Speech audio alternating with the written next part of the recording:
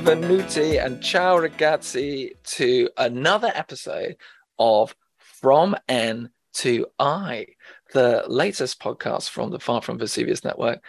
My name is Henry Bell, and I'm incredibly lucky to be joined by Kirsten Schlewitz. Hello, how's it going? Hello, it's been so long since I've seen you. I know, but we've got Napoli to look at in between. And Now, Napoli are coming back, and that's why we're doing this bit of history for you because we're so excited that we get to see them play for real again. absolutely. And so, those of you new to the show, what this is our sort of short blast from the past, blast from Napoli history. Because we are blessed at the Far From Vesuvius Network to have the person that has literally written the book about Napoli history in English. Could you tell us the title of your book, please, Kirsten? More Than Maradona, the life, death, and resurrection of Napoli Football Club. Can't And I literally let us can't wait. hope that it's not another death. Yes, we can keep our fingers crossed. So the first game of this season is away at Verona, which is an iconic clash for a variety of reasons, and a rivalry that is actually one of the deepest, perhaps, in the league. Now, where did this all begin? Um, well, I mean, if you want to go really far back, Let's there do it. wasn't a I've just said it's a blast from the rivalry. past, so let's go There right wasn't away a back. rivalry. I'm winging this one because I just reviewed this very quickly.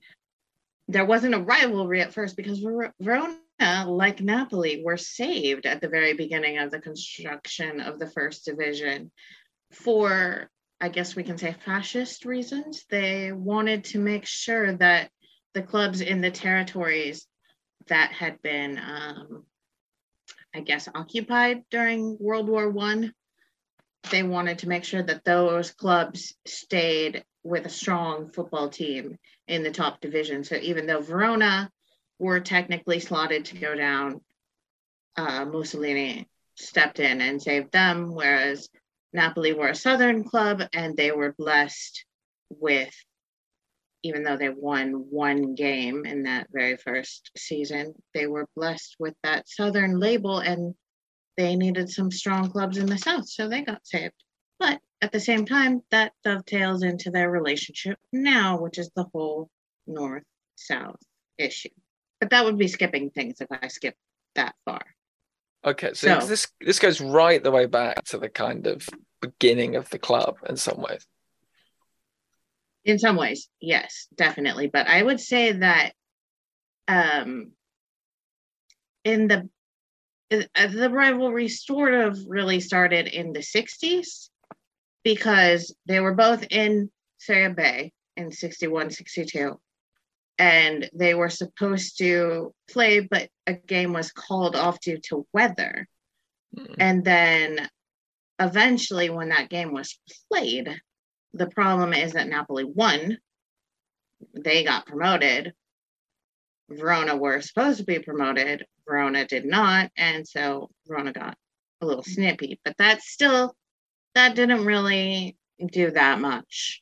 Okay. I think mostly they were in different leagues. They got pretty mad when Ferlino stole their star. That would be Sergio Clerci. And have you heard of the telephone scandal? And just remind me, just in case I haven't. So that was the 1973-1974 season where Verona were in danger of going down again. And in all their infinite wisdom, they and Foggia, I think it was, Foggia decided to buy watches for referees because that's what Yeah. Italians always do. But Verona were more creative and went to their former player and said, hey, we'll set you up with a Fiat office in Brazil after your career is over if you'll just make sure that we win the game. And Clerci was like, no. And you can actually go back and watch the game and, well, not the whole game because that would be torture, as most things involving having to watch Verona games are. But Indeed. it Verona did win. It was 1-0 victory for them. but Clerchi is pretty much the only one that's trying. And to his credit, he went right to the board and he said, this is what Verona did. And Verona got punished. Verona got sent down and Napoli stayed up. Clerchi escaped any punishment. So they've got these two incidents about 10 years apart that in some way involves some sort of skullduggery and shenanigans. And I'm glad you said 10 years apart, because then comes the real issues. They actually kind of liked each other, which I didn't know at all till recently, in 1983. And they were chanting back between the Curva Bay in Naples and the visiting Verona fans, and they were actually calling Napoli Verona. The Verona fans were saying Napoli, the Curva Bay fans Verona.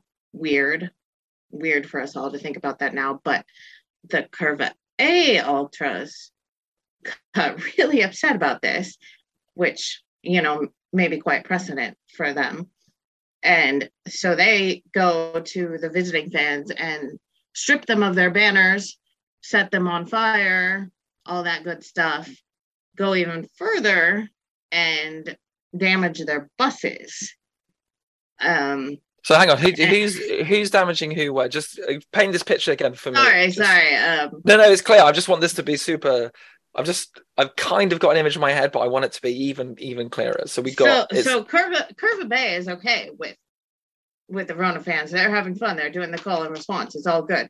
But then Curva A burns the buses, burns the banners, then goes and damages the buses. So when the Verona fans go to leave, maybe they knew that Verona fans are, shall we say, well, let's just get it out there, racist. They have a reputation for being racist. Okay. So it's quite possible, we don't know this for sure, but maybe those Curva A fans didn't want the twinning between the two. Because that's the kind of easy thing that can set up the twinning, is just that simple chanting and friendliness. So that stopped it right in the tracks, and pretty much right in time, because you know what happens in 1984 then, right? Well, this is the thing. In my ignorance, I thought like this was the beginning of the rivalry, actually. So it's interesting to hear all these things from I mean, it's so great we've got you here with all this knowledge from the book you've written. So it's Maradona's, is it his first game for Napoli? Is in Verona, right? Well, his first Serie A game anyway. Yeah. Yes, and his first is in Verona. And so he's traveling to the land of the Lega Nord. And he's a brown man from a southern country who grew up poor and has now joined a team that, one, is in the impoverished part of Italy that the Lega Nord members don't even want to be part of Italy anymore. And two, that the Verona fans just don't like because, they damaged their buses and burned their flags. So... And that was a year before. Yeah, that was the year so before. I didn't know this. Before, I should know this stuff. And just to anyone who's listening, he's like, Lega Nord, what's that? It's essentially a right-wing political party in Italy. Or actually, weirdly, the roots aren't right-wing. But anyway, that's a different podcast. That essentially wants the north of Italy to be separate from the south. It is developed just to be known as Lega these days. And is he still their leader? Is Matteo Salvini?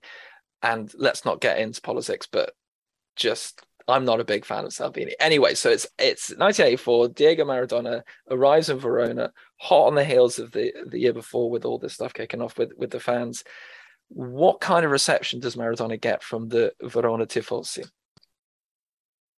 He gets an excellent banner, and I believe the one that his very first one, Welcome to Italy.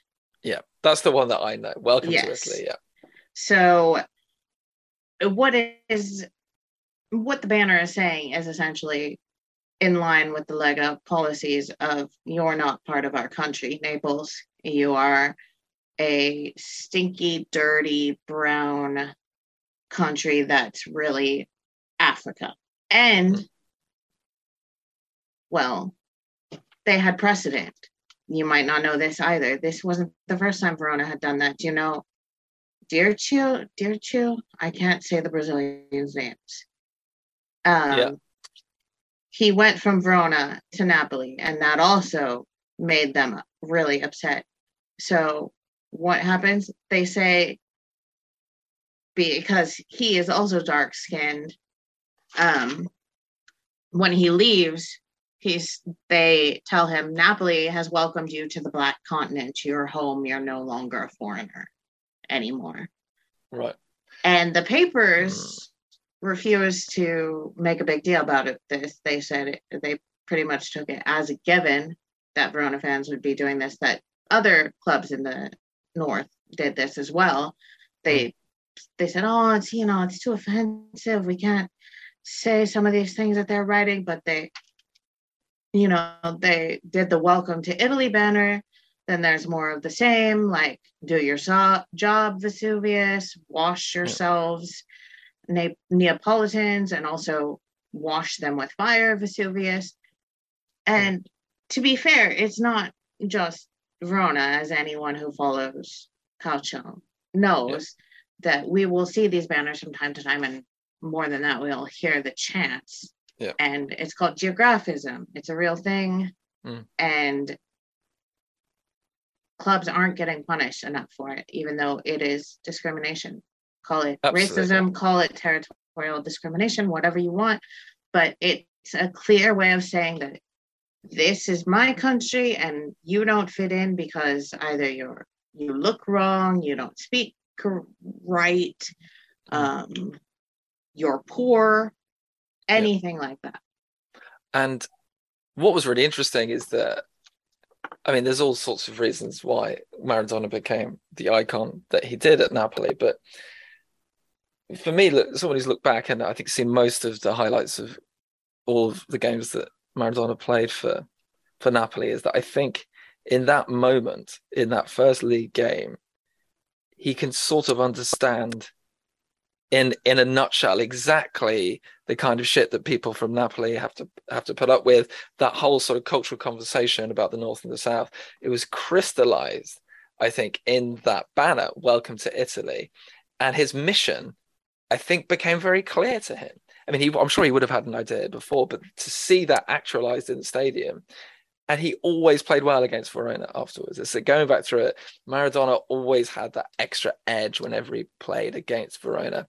And I mean, last season, those regional chants were all there again. And I have to give a shout out to the Serie A world feed commentator, Patrick Kendrick, who during the match, in a very non-partisan way, gave, I think, a really good explanation of what was going on. I thought that was really excellent. So it's interesting you talking about how the papers weren't kind of writing about it. There's still problems there, but what we need is more people like Patrick Kendrick who understand the culture and who can start to call some of this stuff out. Have you got anything post Maradona about Verona, or do you think that's a good place to kind of put a pin on it?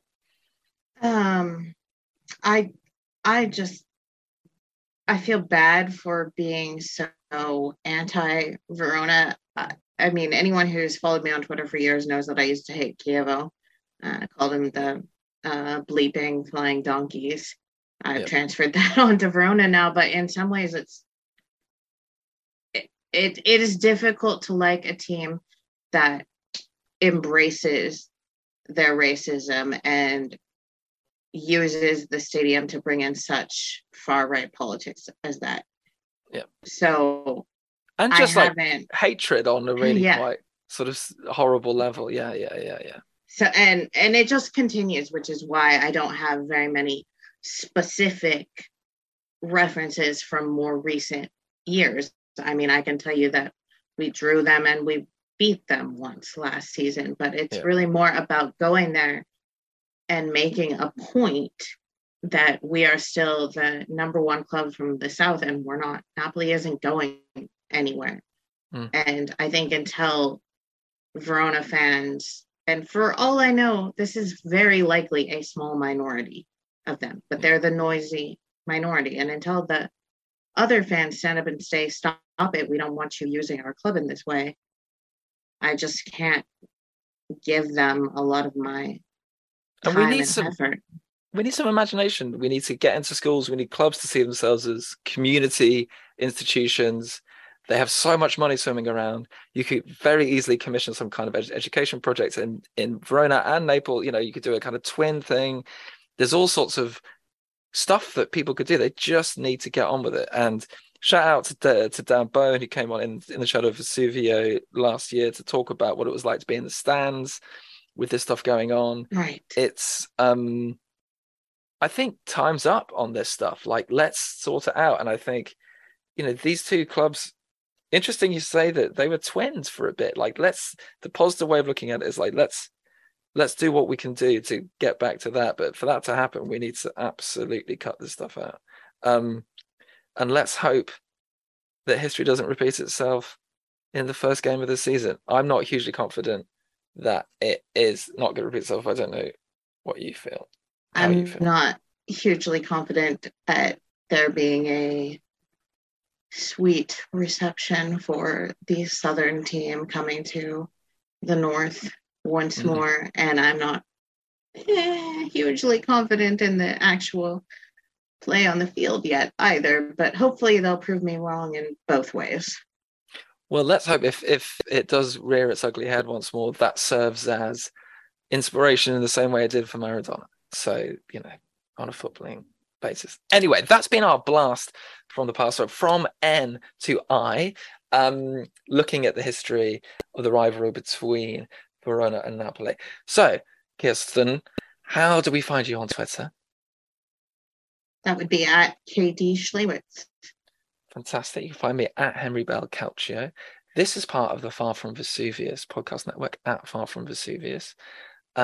Please do respond, reply, ask questions. If there's any particular moment from Napoli history you'd like us to have a quick look at, do let us know. We are in the presence of someone who has literally written the book. Anyway, take care, everybody, and Forza Napoli. Sempre!